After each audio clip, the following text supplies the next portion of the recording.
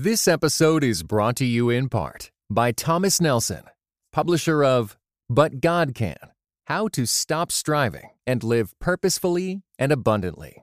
Written and narrated by Becky Kaiser and is available everywhere audiobooks are sold. Welcome to today's mini episode on The Dependable Child. My name is Daniel Lim. And I'm Christina M.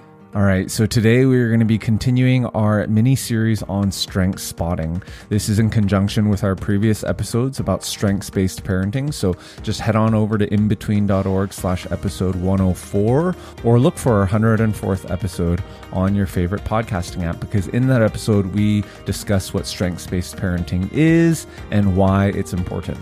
On our previous mini episodes, we've described the achieving child, the caring child, the competing child, and the confident child themes. If you've missed any of these episodes, don't worry. You can go back to inbetween.org/mini18, and we will have all the links listed out for you to hear the characteristics of these different themes. But today we are going to be discussing the dependability theme. So if your child is between the ages of 10 and 15, you can actually head on over to our site and you can find a link to the Strengths Explorer assessment from Gallup. And by doing that assessment, you're going to be able to actually know which of the 10 themes your child has, which are the 3 of the 10 that they have. Now, if your child is under the age of 10, this is where these episodes are super handy, because rather than asking your child to do an assessment, you can actually help spot their strengths and their themes for them. Now, obviously, you can use all this for your child who is 10 to 15 as well, but there is an assessment from Gallup that can help you do that. All right, so let's walk through a few characteristics to help you spot whether or not your child has the dependability theme. If trust is important to them and they care about being seen as responsible and trustworthy, they likely have this theme. Right. So, for example, when they make a promise, they really, really mean to keep it. And they like being chosen to be in charge of getting something done, right? Because they know it means that others see them as being trustworthy and dependable. Sometimes for children who have the dependability theme, being asked to do more is like getting a reward because it means people believe in them. Yeah, and oftentimes they are great examples for other people. So earning the praise from teachers or their parents for getting things done and doing what is right feels really, really good to them. So perhaps you're like, yep. That is my child. How did you know?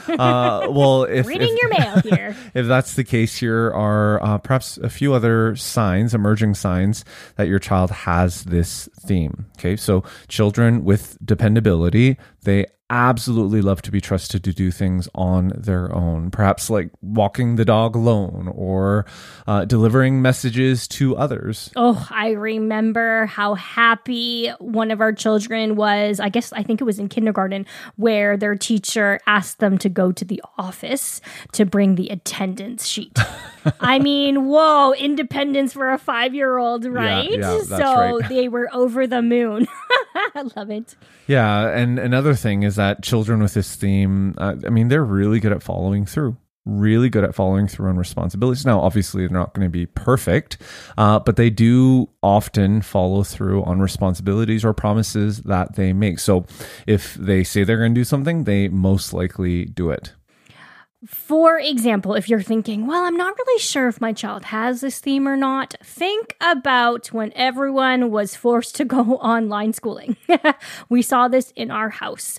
One of our children was amazing at it because the teacher would give a checklist and she would meticulously check off one at a time, and she just knew that she needed to get A, B, C, D, E done. And when she would send it to her teacher, and when her teacher would email her back, like, great job, she would just be like, yes, I'm just going to continue doing this and this and this to get that reward. Yeah, and even on this one morning when we were all kind of taking the morning off, this one child of ours was like, can I get started on schoolwork instead of having free time? Exactly. I need to get this done. Yeah, exactly. So taking on a responsibility is important, right? It's really important to children who have this theme. And oftentimes just having one responsibility isn't enough because they're often wanting another one and then another one and then another one. So if you were spotting the dependability theme in your child, here are a few really great action items that you can put into place as their parents even today. So one way is to find lots of ways to give your dependability child developmentally appropriate responsibility that will let them know that you count on them. They will feel especially important if you ask them what chores or responsibilities that they want to take on, not that you just want to force on them because you don't want to do anymore. That's a good distinction. In our household, our children have taken a lot more responsibility for our dog because they're home more and they really enjoy spending time with him.